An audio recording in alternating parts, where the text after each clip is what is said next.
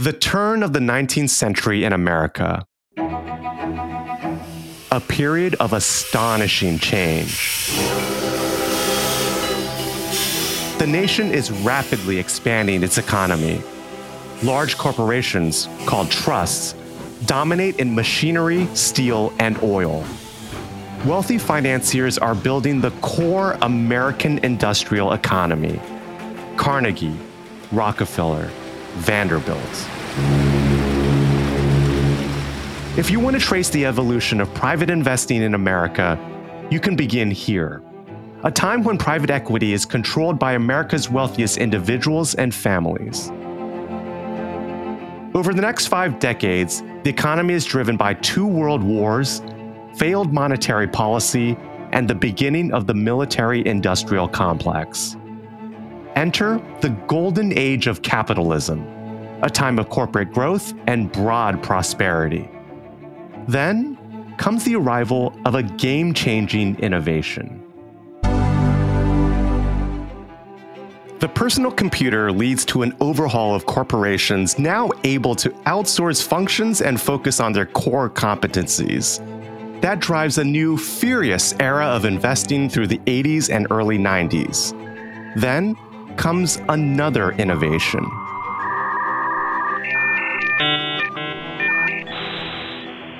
The internet leads to a sea change with the first web browser in the mid-90s. That lays the foundation for a new era. An explosion of billion-dollar companies seems to happen overnight. But then, another moment of extraordinary change. It's 2022. It's a period of incredible uncertainty and new opportunities. But not just in venture capital. Investors are seeking targeted exposure to private equity, private debt, real estate, infrastructure, and beyond. To understand today's investment landscape, it's important to understand how we got here. I'm Albert Chen, and this is the Outthinking Investor, a podcast from PGIM that untangles the past, the present-day opportunities, and the future possibilities of the financial tools we take for granted. In this episode, I'll be joined by authors Sebastian Mallaby and PGIM's Eric Adler. They'll help us better understand private market investments, including how markets have evolved and where investors might find tomorrow's opportunities. Before we head off on this exploration of private markets, let's bring on our guide to navigate the last few decades of innovation. Sebastian Mallaby is a senior fellow at the Council of Foreign Relations and author of the book, The Power Law, Venture Capital and the Making of the New Future. There's been a big shift in the American economy in the last couple of decades. The personal computer was the driving force. It was an opportunity to unbundle big corporations.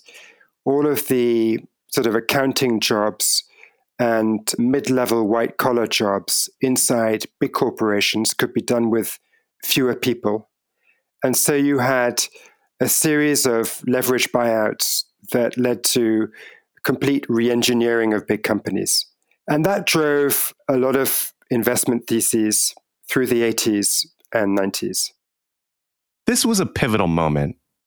What you need to invest in this intangible capital is a hands-on investment strategy provided at the early stage by venture capitalists who not only provide money, but then go on the board of the startup and know what's going on inside the startup in a high level of detail. And then in the later stage of company development, you're talking about private equity, which again buys control of a company, is hands-on about how that company is managed, and can see inside the corporation to understand whether an intangible capital project like a software development scheme is really valuable or actually not valuable at all.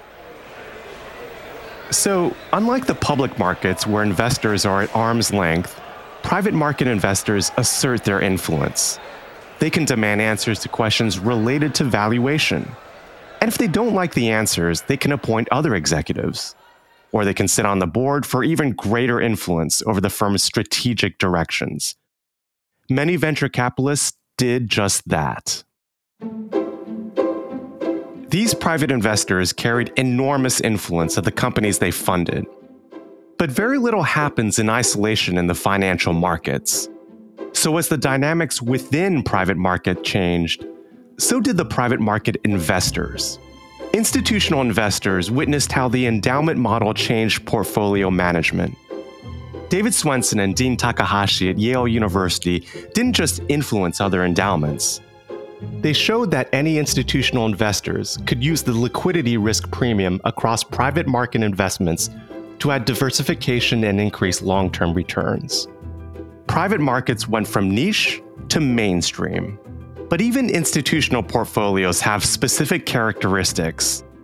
There is no one-size-fits-all investment model. Duration, cash flow, longevity risk, they all have to be managed. That's where outcome-based investing steps in. The way we've been thinking about private markets has really mirrored the way investors have evolved. That's Eric Adler. He's the CEO of PGIM Real Estate and the chairman of PGIM Private Equity. I think the best way of thinking about it is in terms of outcome-based investing. And that really alludes to what they're looking for as a diversifier in their portfolios versus the traditional private markets. And depending on where in the private investing space you are looking at, some of them can have much more granular income-oriented strategies. Some of these types of strategies lend themselves to a higher leveraged strategy, more use of leverage, obviously creating more volatility, but therefore more outsized potential for returns. And of course, in a time like today, certain real assets and private asset strategies have an interesting correlation to inflation protection. Some of these types of strategies seem to be well adapted to protecting against the risk of inflation, which hasn't been as much of a topic for a long time, but clearly is the topic du jour. It makes sense that investors would be attracted to different segments of the private markets, depending on their investment goals and their portfolio needs. When does it become less about public or private market segments and more about the portfolio level exposure? They've historically invested across the public and private spheres, but they were thinking about them in a more siloed fashion. And as they've seen the results of these different types of investment strategies, particularly on the private side, they've been able to link some of them up. For example, an area we've become much more involved in over the last several years is in the private debt space. And if you look at debt strategies, they are much more correlated in terms of their performance across asset classes, even more so than equity. So if you're buying an infrastructure equity deal or a real estate equity deal, there are some similarities, but there are also differences. On the debt side, it's not as pronounced. So many of our investors are starting to look at us and say, we want to do private debt. And we are more indifferent than we used to be on whether some of that could be in mortgages, some of that could be in infrastructure debt, some of that could be in financing of private equity deals. So it seems the evolution of private market investors or their investment goals has fed into the evolution of private market strategies. Can a less siloed approach give fund managers more range in the types of deals they consider? It can. And so the advantage of this approach some investors are giving to us is it does allow for a much wider spectrum of deal selection, which is particularly important in markets that are competitive. If you're only able to do a certain strategy regionally or only a certain type of asset class, that's going to limit the potential to find deals that have more attractive competitive features. You're probably more likely to have to chase certain kind of deals in auctions. But if you can invest across a private equity and a private investment spectrum, you can pick and choose a little more easily. That kind of flexibility sounds like more than something that's just nice to have for any strategy. With all the challenges of investing in private markets, it could become a major competitive advantage. And the number one challenge across the private markets? Liquidity, or more to the point, illiquidity. You really have to spend a lot of time understanding what some of the ongoing challenges with these assets are going to be. So that by nature creates a lot of illiquidity. It's just not easy to trade these under the best of circumstances, whether it's a debt or an equity deal. The timeline between starting a process and closing a deal is weeks at best and often months. So that by nature limits the amount of trades. The second is, although maybe technology will make some strides in the coming years on being able to unitize single investments, and that could be a piece of infrastructure, it can be a building, it could be a farm. You can't really break these up into small pieces. Today, you buy the whole thing. And so it's very lumpy. It's very hard to compare these different assets to each other. So that gets really into the question of valuation. There's not an obvious value that's being determined on a recurring basis for most of these assets. So you have to refer to external experts in some areas, and in other areas that are not as deep in terms of the history and the volume of transactions over the years, you don't have those experts. So you have to rely on your own skills. And so that's a real challenge. But at the same time, it's what creates the advantage, that illiquidity, that difficulty of comparing one deal to another exactly, the latency effect between identifying an asset that you're interested in and even being sure you can access it at all because someone else could beat you to it. Or even if you do win, the time it takes to get there and the things you discover along the way that you have to decide how you integrate or not into the price or the mechanism through which the transaction is going to take place. Private market investments are just different beasts when it comes to execution. Liquidity and valuation will always be a challenge. Another hurdle for these firms is governance. Sebastian has a recent example of how governance can go awry.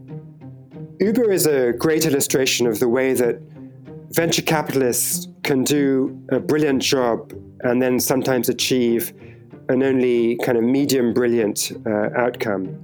The Series A backer of Uber was Bill Gurley. It almost reads like a Shakespearean tragedy.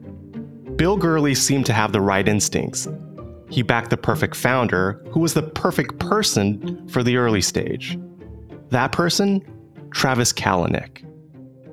But when Uber grew to the point where it was a big company and therefore had big social responsibilities, and it was completely failing to make good on those responsibilities, Gurley was sitting there on the board saying, look, you can innovate by having a great product, but you're not going to innovate by having a wacky kind of accounting function, or by ignoring your legal obligations, or by tolerating a toxic culture inside your company. Those are not good innovations. Kalanick just ignored him because he could. When they tried to regulate his service, he was failing to clamp down on a toxic culture that tolerated sexual harassment inside the company. All of these things, Bill Gurley, the early investor, was telling him to fix. And he refused to fix them, and he refused with impunity because Gurley's governance power over Uber had been diluted to the point of insignificance. Uber illustrates the importance of good governance and how governance can represent a real risk to investment. There is no check and no balance, and no matter how good you are as an entrepreneur, that is not a healthy situation. Gurley had to wait until Kalanick went so far off the rails that he could create a coalition of early investors that was big enough to fire Kalanick. But it would have been a lot better for investors and a lot better for society if Gurley had been able to do that earlier, because the governance rights had not been so diluted. Uber is an example of how a lot of things have to go right for a private market investment to succeed. Maybe it's why we call them unicorns.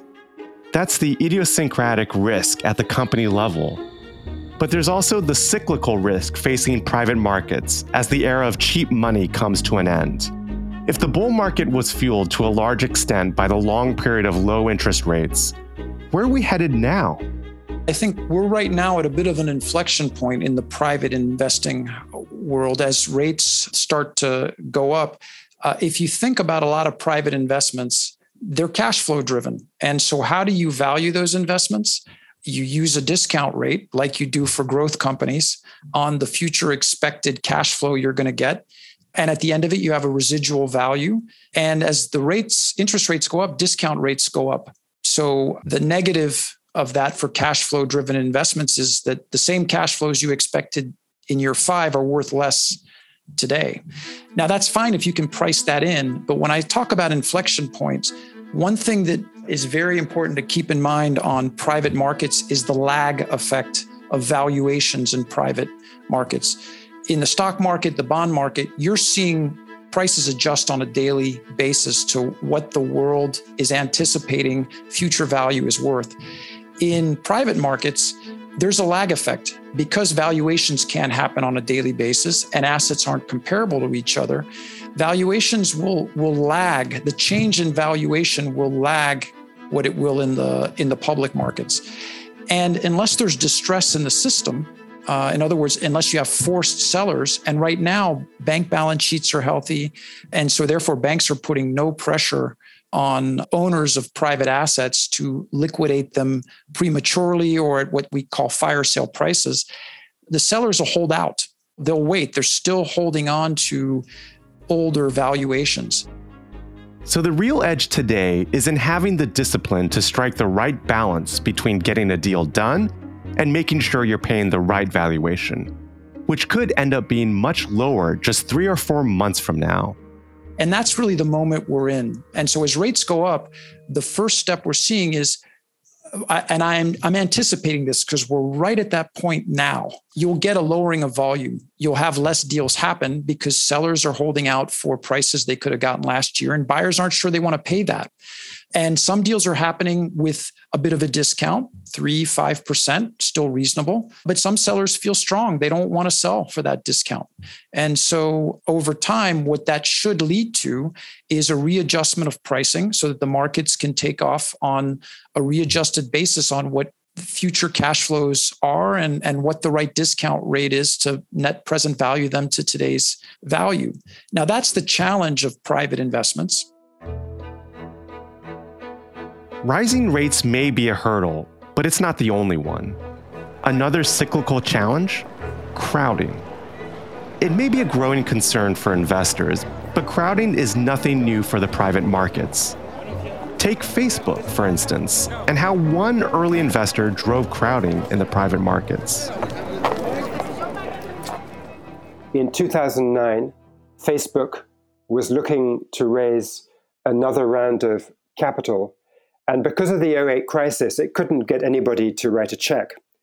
And into this vacuum, there stepped an unlikely Russian investor, Yuri Milner, who phoned from Moscow to speak to the chief financial officer at Facebook and offered to write the check that all the usual suspects were refusing to do.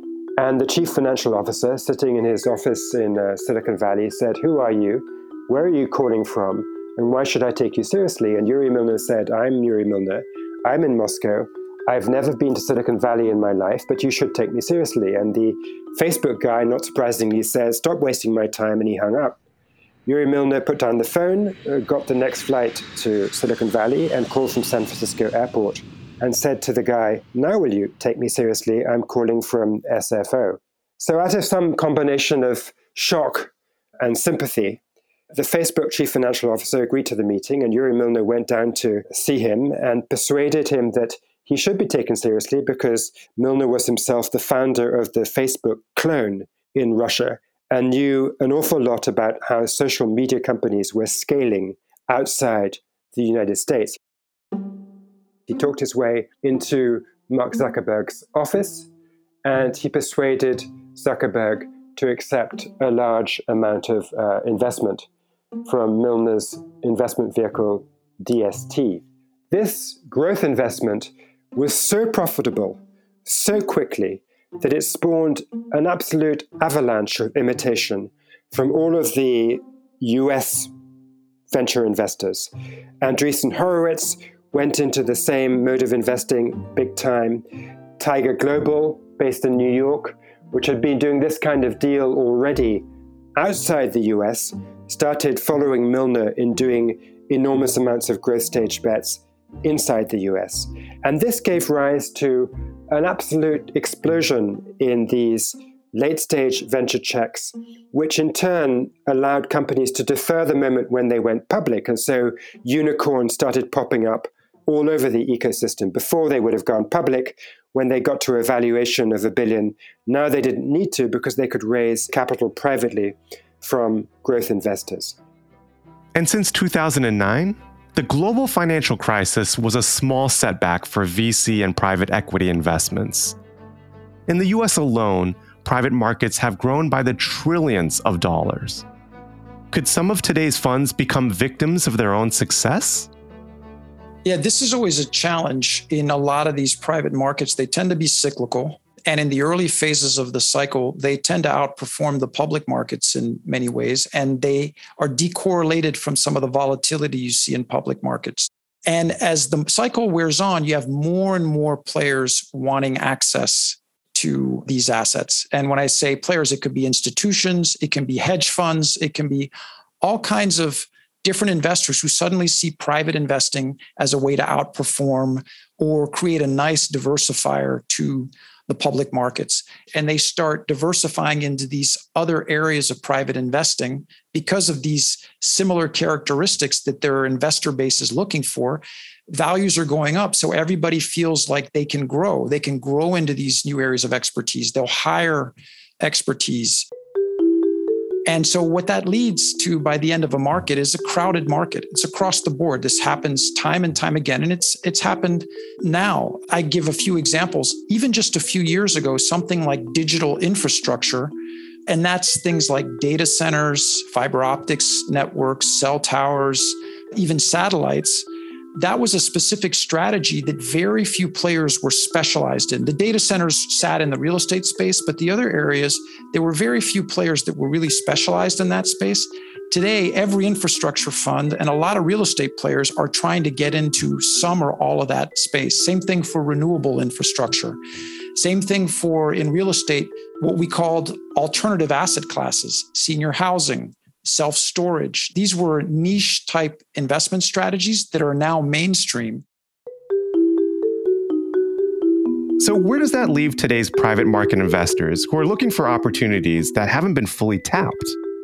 Well, that seems to be the $64,000 question, or in this case, the $6.4 trillion question. Not surprisingly, Eric still sees opportunity. Things like more and more use for the cloud, meaning you need more hyperscale data centers than we have. You need a multiple of what exists today.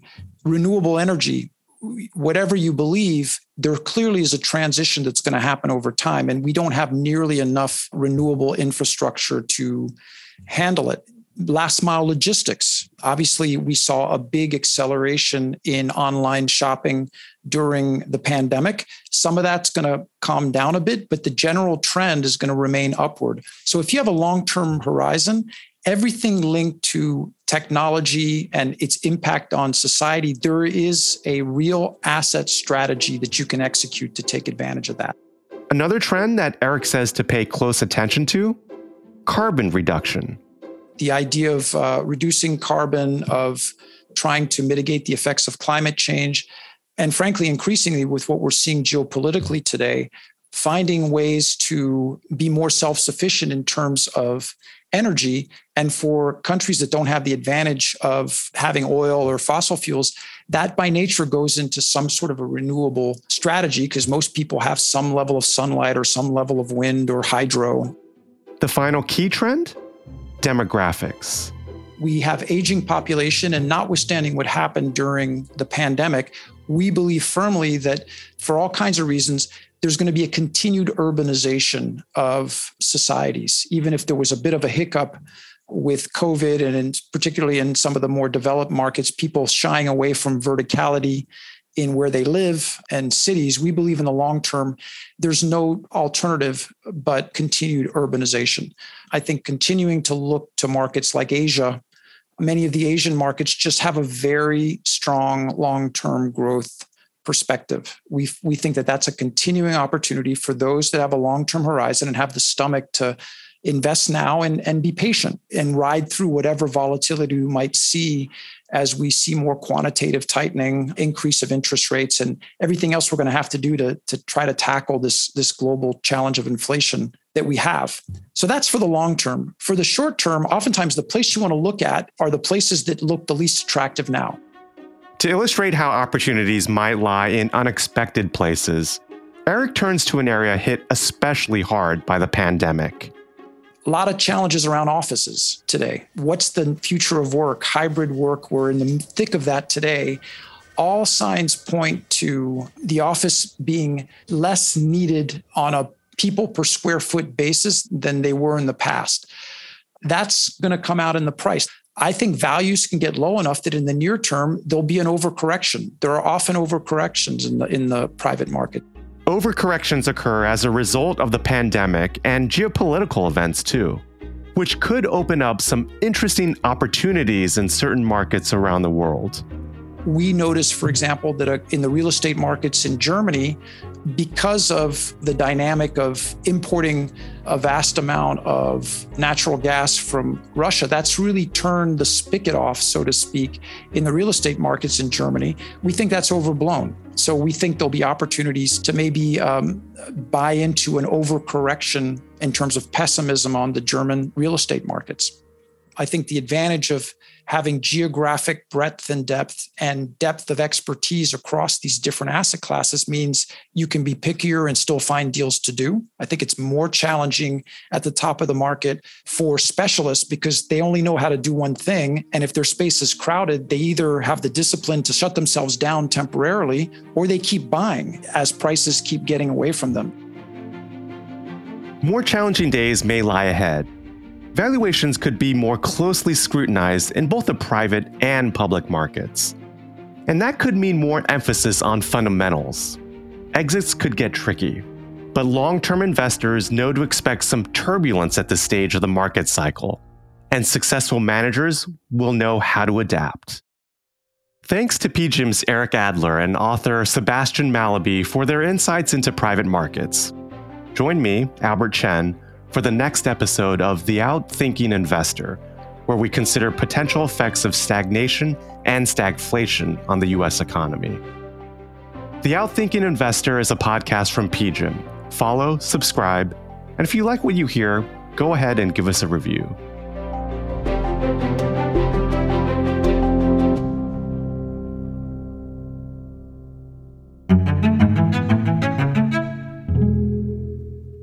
This podcast is intended solely for professional investor use. Past performance is not a guarantee of future results. All investments involve risk, including the loss of capital. PGIM is not acting as your fiduciary. The contents are for informational purposes only, are based on information available when created, and are subject to change. It is not intended as investment, legal, or tax advice and does not consider a recipient's financial objectives. This podcast includes the views and opinions of the authors and may not reflect PGIM's views. PGIM and its related entities may make investment decisions that are inconsistent with the views expressed herein. This podcast should not be reproduced without PGIM's prior written consent. No liability is accepted for any direct, indirect, or consequential loss that may arise from any use of the information contained in or derived from this podcast. This material is not for distribution to any recipient located in any jurisdiction where such distribution is unlawful. PGIM is the global asset management business of Prudential Financial Inc., which is not affiliated in any manner with Prudential plc, incorporated in the United Kingdom, or with Prudential Assurance Company, a subsidiary of M&G plc, incorporated in the United Kingdom. Copyright 2022. The PGIM logo and the rock symbols are service marks of PGIM's parent and its related entities, registered in many jurisdictions worldwide.